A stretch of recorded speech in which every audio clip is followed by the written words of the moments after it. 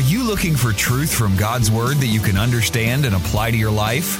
You'll find it today on Make It Clear with Dr. Stan Ponz. Listen now as Stan makes it clear.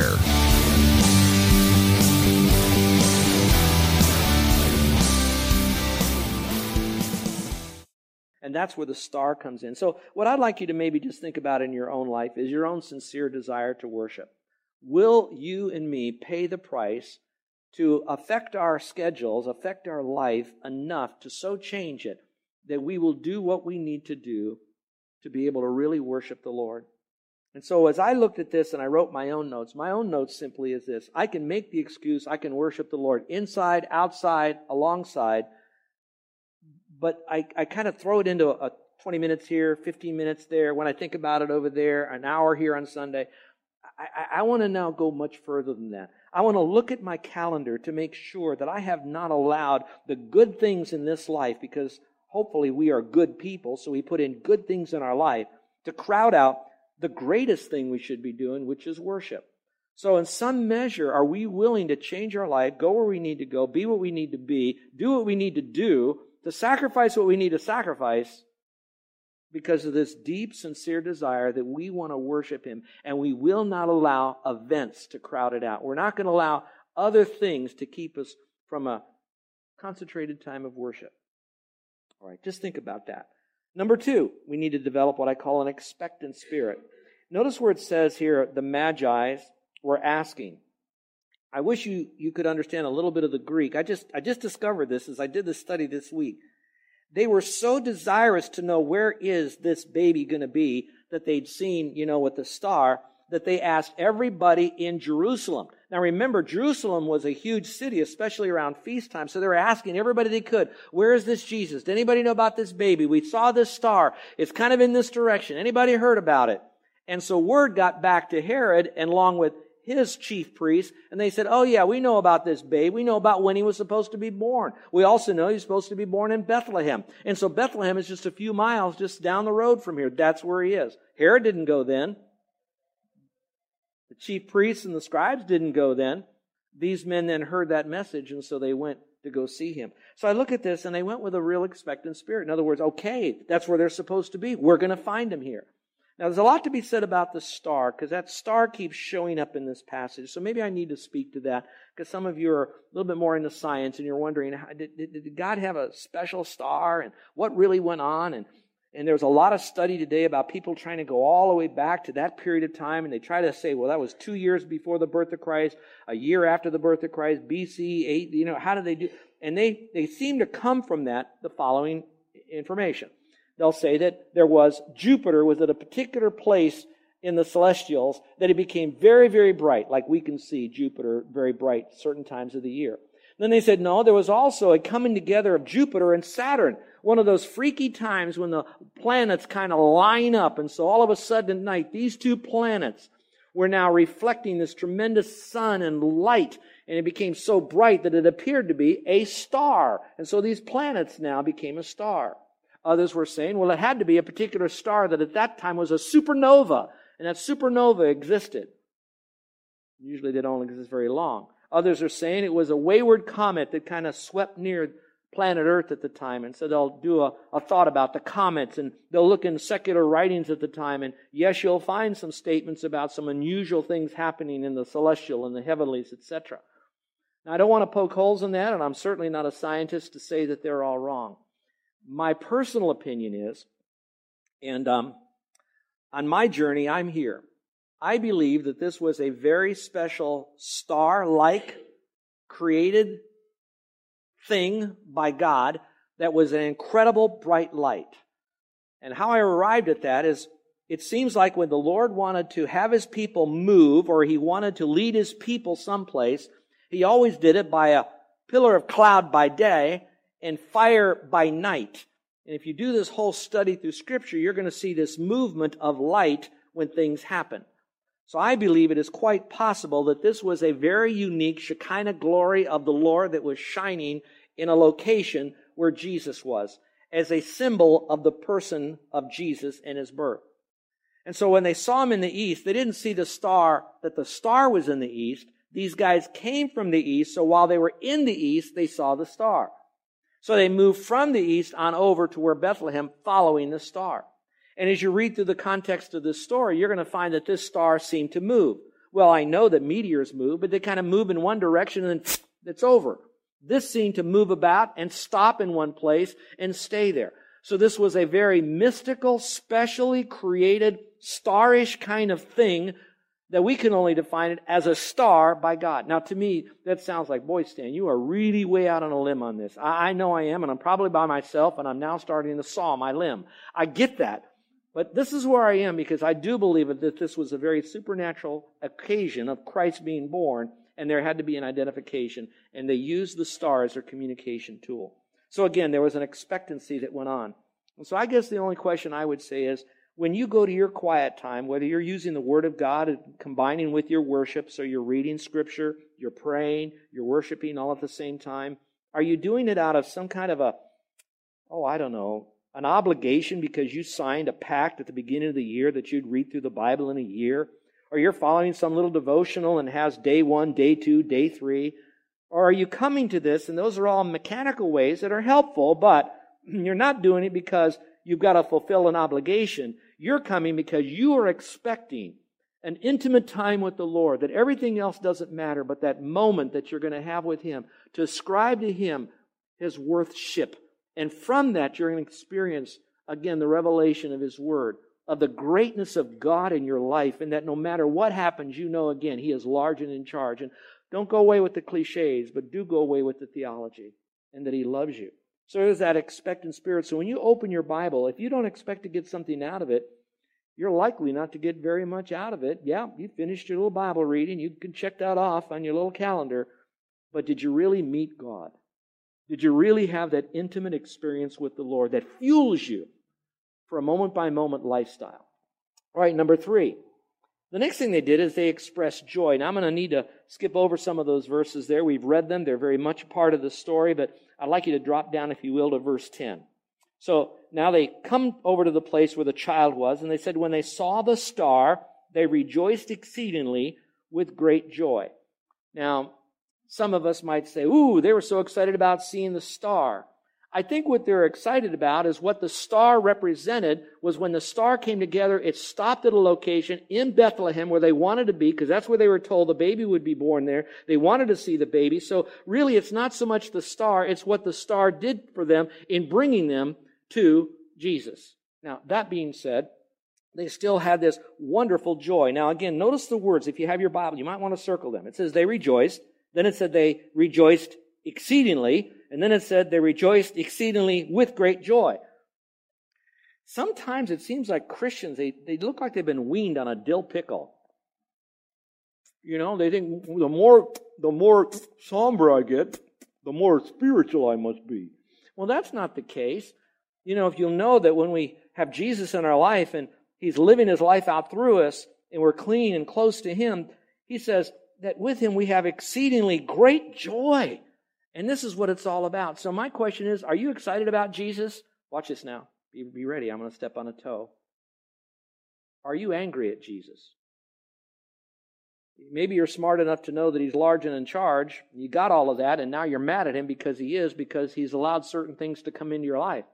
Or maybe He's taken things out of your life, and for days, weeks, months, years, decades, you have an infection of anger toward Him.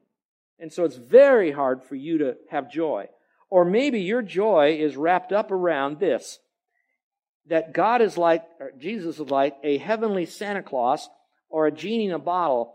And it's okay, I'm rubbing the genie, I'm doing what I can, I'm sending my letters to my heavenly Santa over here, and that's what I do, that's what I'm supposed to do. And when He answers my request the way I want it, He gives me what I want, like rubbing the bottle for the genie to pop out, then I have exceedingly joy. Instead of just saying, you know what, my joy just comes from Him being Him. I'm full of joy because He is who He is. My joy comes from because He loves me the way I am, even when I blow it. I love Him because He expresses His grace to me in so many different ways. I'm so grateful for His mercy because I don't deserve anything, and I certainly deserve a lot worse than what I get. I just want to thank the Lord that He is who He is, and I'm not going to try to compartmentalize Him in certain areas. And this takes a very big man, a very, very big woman, a very mature person to simply say, Lord, you have the right to do anything with my life because you bought me on the cross. And so now I have all that joy, so I can have that exceeding joy. So now it's not so much about the star, but it is about the things that might bring us to the star, to Jesus. Let's look at number 4, though, and that is that we need to decide to humble ourselves. Go into the rest of verse 11, and here's what you read. It says, after coming into the house, again, that's letting you know they're out of the stable now, they're in a house, they saw the child with Mary. I don't want to make a big mountain out of a molehill here, but I do think it's important that you're shifting now from the emphasis being Mary to now child comes before Mary throughout the passages of the New Testament. So what is happening now, it's all about Jesus.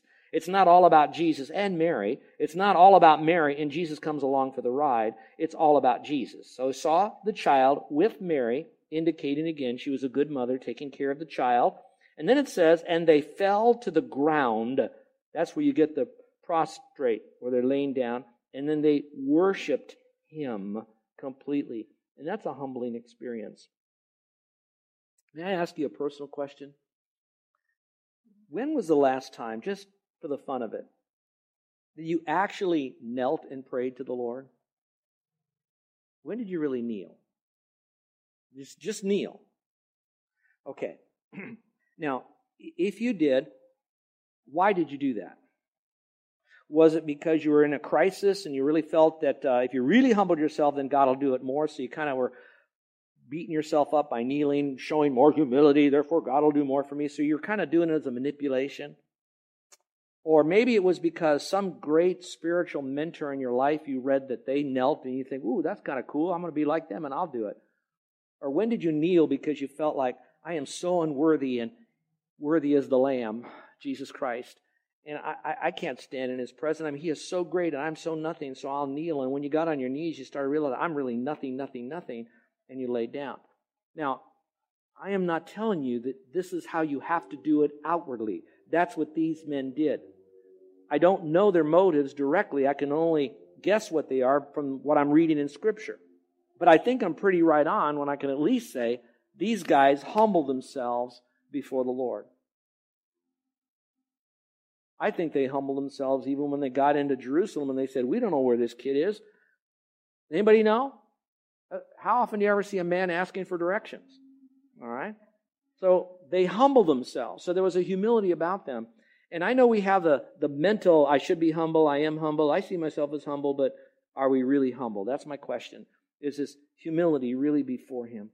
So just take a moment and take in the fact of humbling ourselves before the Lord. And number 5, they did something else here. This is what seems to be said most. You don't hear a lot about them kneeling and all of that stuff, but it says, then they opened their treasures, which basically meant that they kept it in a safe place, meaning these were things of value, so treasury, and they presented to Him gifts of gold, frankincense, and myrrh. I don't have time to unpack those 3 other than you might want to know this. The gold was probably worth more than the frankincense, and the frankincense was worth more than the myrrh. And all that is saying is that whatever they had, the best that they had, they wanted to give it to the Lord. Now here's the question. Most preachers will jump on this and say, hey, it's the end of the year. They gave gifts. Why don't you give a gift to the church? That'd be nice, but that's really not what this is saying. So if I take it to the New Testament, if I'm going to worship Him, I have to then find, how do I worship Him with a gift? What do I give Jesus?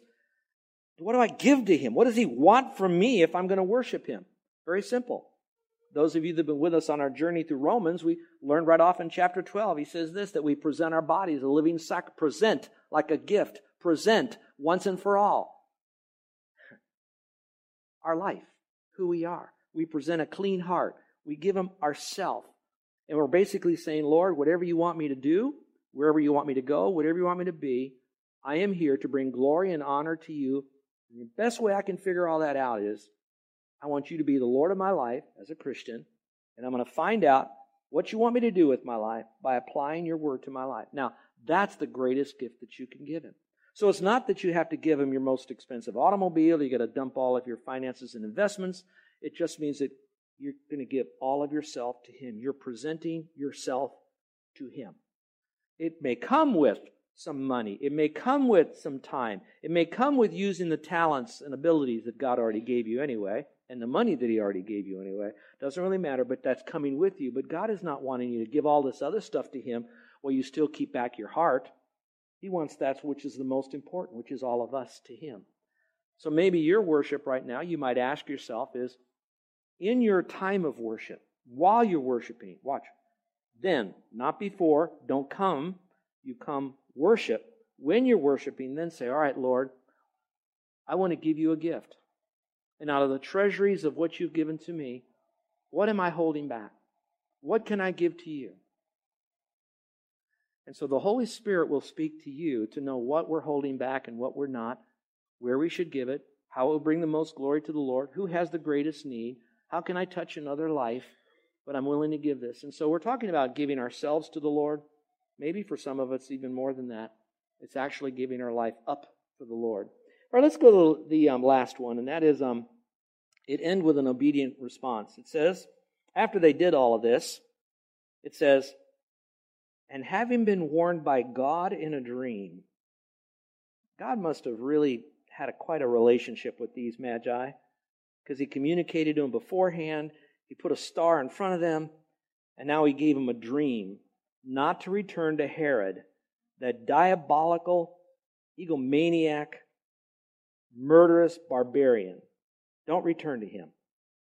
So the Magi, they left for their own country, but they went another way. So I guess my question to you is, what is God prompting you to do? Where is God prompting you to go? Where do you need to go and take that same message back? I know the shepherds, they left praising the Lord after they saw Jesus. Scripture said that in Luke 2. So they went and told everybody about who they saw. Here it doesn't say that. But based on what the shepherds did earlier, I could only imagine that when you see something so great after you've done so much to get there, you worked all that you needed to get, you expected to see Jesus, a supernatural star, moved all about the sky over a period of time, and then stopped where you needed to go. You really saw Jesus, the King of the Jews, all right, and you worshipped Him, and now you're told, don't go back to Herod, and you're now listening. All of a sudden, you must really believe this is really truth, and I'm hearing it. I better not. This is all working together. I don't want to mess this thing up. So you're going to go back and not tell anybody? Does that make any logical sense to you? I could only think they got to go do something with this and get so excited. Look where we've been. It's all true. We found Him and He was really there. So what we experienced, what we heard, this is real. You guys need to know Jesus, the Messiah. And again, they didn't have all the facts yet, but whatever they had to point them to Jesus Christ. Well, don't be too much in the dark, because now we do have all the facts that God wants us to have in this book right here, called the Bible. And so everything that God wants us to know, and there's enough of it right here, so He doesn't have to give us new news. There's enough of this news that we're still trying to discover and understand. And so here's what you do need to know. That Jesus Christ is the Lord. He is God. And He says to us that we're all sinners. And He said, but that's okay. I love you. And that's also okay because I'm grace. That's who I am. That's my character, grace. I'm also mercy. And I'm going to dump all that on you because I love you. But your sin has so much marred you, poisoned you, condemned you forever into a horrible place called hell, and there's a problem there. So He says, so what I'm going to do is I'm going to come as a little baby, and I'm going to grow up and live my life and do some teaching. But I'm also going to go to the cross like I said I would. And then I'm going to die up there, because when I die up there, I'm not just starting a new religion called Christianity, but what I'm doing is when I'm dying, I'm taking all your sin on myself. Because I've showed you in the Old Testament that without the shedding of blood, there's no remission for sin, and the life of the flesh is in the blood, and my blood's got to be shed for you, and I have to be the sacrifice. I'm the human lamb that those Jews were slaying in the Old Testament as an illustration. So He says, I'm doing that for you on the cross, and so now I'm only asking that you would receive my forgiveness. And if you want to receive it, you got to believe that I love you, and I am Jesus, who is Lord, who died and rose again. So without your works, don't come to me trying to be all good and do a lot of good deeds. Don't try to butter me up. I don't need to be buttered up. I'd rather have you come to me and say, I'm desperately lost and I need you, Jesus, as my Savior. He said, now that's the kind of guy I want to save, because He's the most authentic. He finally came to the point that He's totally broken.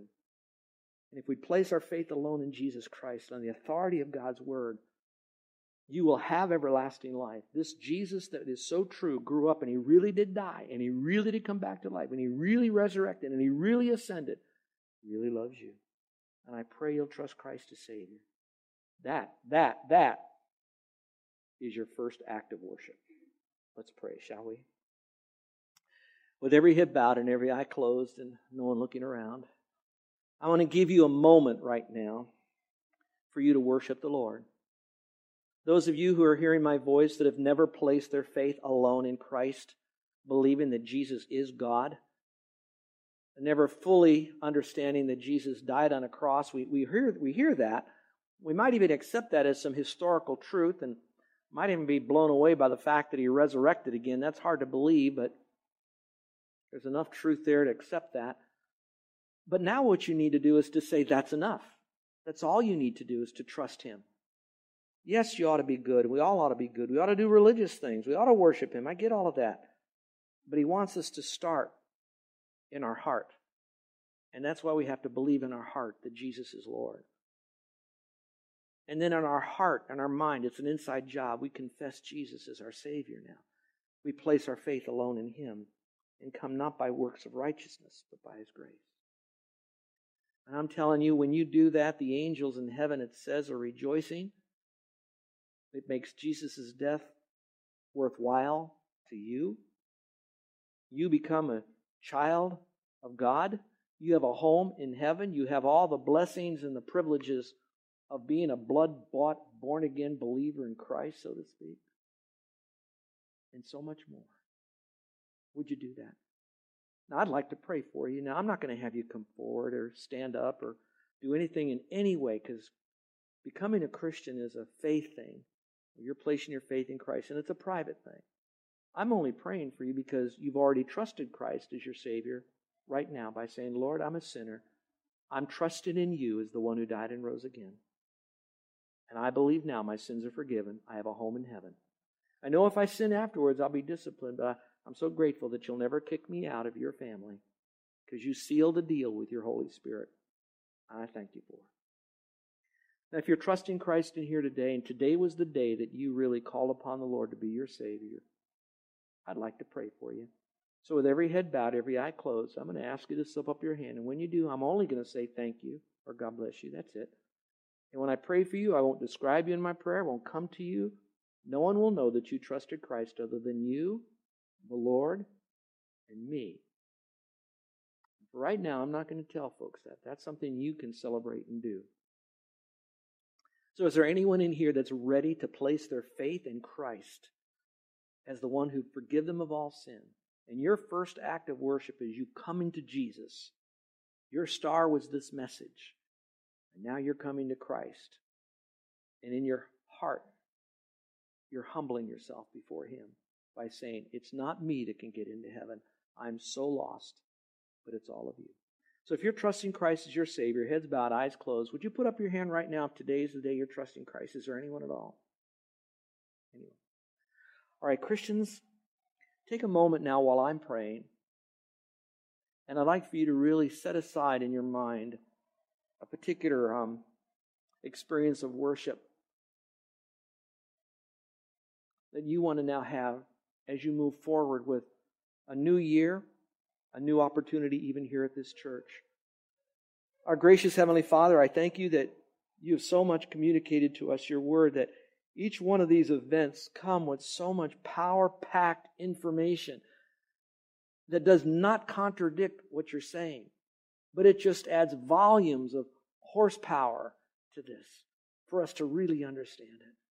So, Father, I thank you for these wise men who are now long gone, that are nothing more than identified as magi in Scripture and now written about in Christmas carols and painted on Christmas cards. But now, Father, these were real people that followed a star, that fell down in a house in front of Jesus, you, and worshiped you, and then got up and obeyed God. May we be like them, Lord. because of who you are. In Jesus' name, amen. You're listening to Make It Clear with the teaching of Dr. Stan Ponz, founder of Make It Clear Ministries. Make It Clear is dedicated to taking the Word of God with clarity into every person's world. It is the support of listeners like you who make the ministry of Make It Clear possible. You can provide your tax-deductible gift to Make It Clear online by going to makeitclear.org, or you can mail your gift to Make It Clear, P.O. Box 607901, Orlando, Florida 32860. Thank you for helping us make it clear. If you would like to have Dr. Ponz speak at your church or event, please send us an email at tellmemore@makeitclear.org. Thank you, and remember to make it clear.